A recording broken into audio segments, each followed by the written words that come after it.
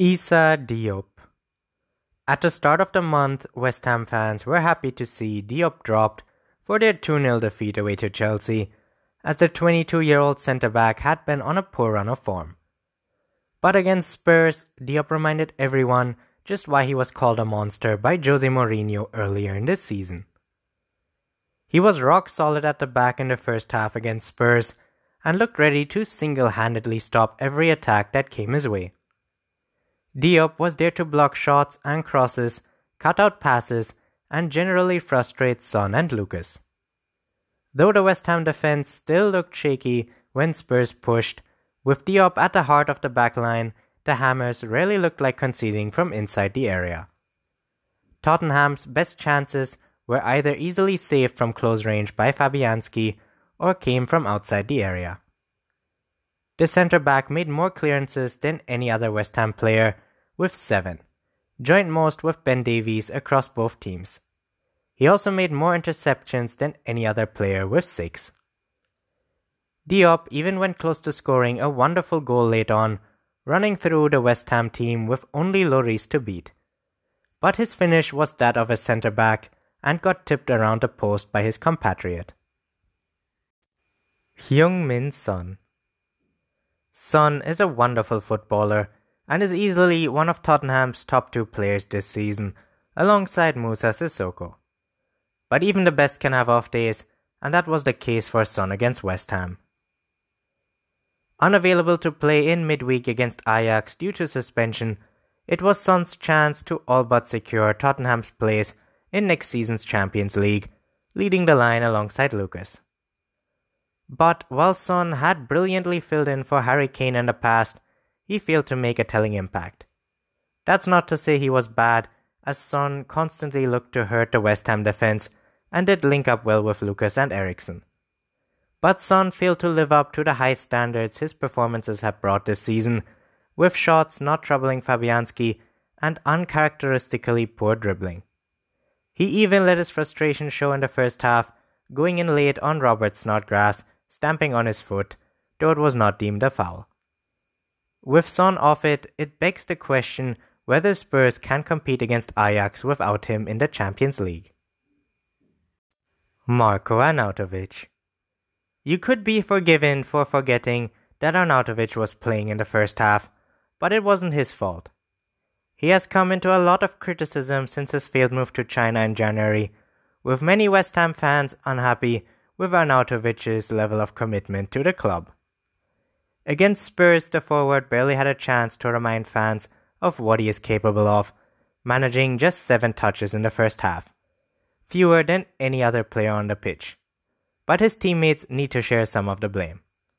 They were far too slow in attack at times, not reading his off-the-ball runs or wasting key opportunities. The biggest moment came 20 minutes in when Felipe Anderson raced his way into the area, with Arnautovic in a good position. But instead of passing, Anderson sent a weak shot straight into Lloris's arms. Arnautovic cut a visibly frustrated figure and didn't shy away from making it clear to his teammates. But then something changed at halftime. He was moved out wide and seemed to have recovered all of his powers, causing Tottenham serious problems. He was linking up better with his teammates, going close with crosses, and providing an exquisite assist for Antonio's goal, curling the ball into the middle of the box just over Toby Alderweireld's head. North London Stadiums. If you're from North London and you want to keep an unbeaten streak at a new stadium, don't invite West Ham around to play. Tottenham had looked invincible at their new stadium to date, winning their first 4 games across all competitions without conceding.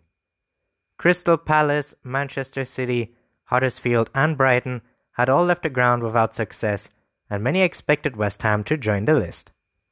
But the Hammers had other ideas. It wasn't pretty, with West Ham having to rely on some resolute defending and wastefulness in front of goal from their hosts, but the Hammers did it. They proved the Tottenham Hotspur Stadium may not be the fortress everyone expected, and it's not the first time they've done this in North London. Head back to April 2007 when Arsenal were near the end of their first season at the Emirates. The new stadium had proven fruitful for the Gunners unbeaten until West Ham came to town. Then it was Bobby Zamora's goal which ended Arsenal's unbeaten start at the Emirates, and the Gunners have looked fragile at home on many occasions since. Michail Antonio. Like Arnautovic, Antonio looked to be in for a poor afternoon, struggling to break down a tough Tottenham defence. But he was on hand to give the Hammers the lead and shock the Tottenham Hotspur Stadium. Though the goal may be remembered more for Arnautovic's wonderful cross, Antonio still had work to do, chesting the ball down before coolly finishing past Lloris. It was the first goal Tottenham had conceded at their new stadium in their 5th game there, something not many would have expected to happen. Prior to kickoff, West Ham had managed just 2 goals away from home in the Premier League in 2019, the fewest of any other team, even Huddersfield. But their 3rd of 2019 was so good, getting one over London rivals with a win which could help shape the Premier League top 4. And it will be remembered for Antonio's bizarre celebration, which he explained after the game, saying, "This one, there's a guy I follow on Instagram called Dan Rue, and he does loads of crazy dance moves. I saw it the other day and I was like, I've been busting it out on a couple of clubs, so you know what, I'm going to have to do it on the pitch."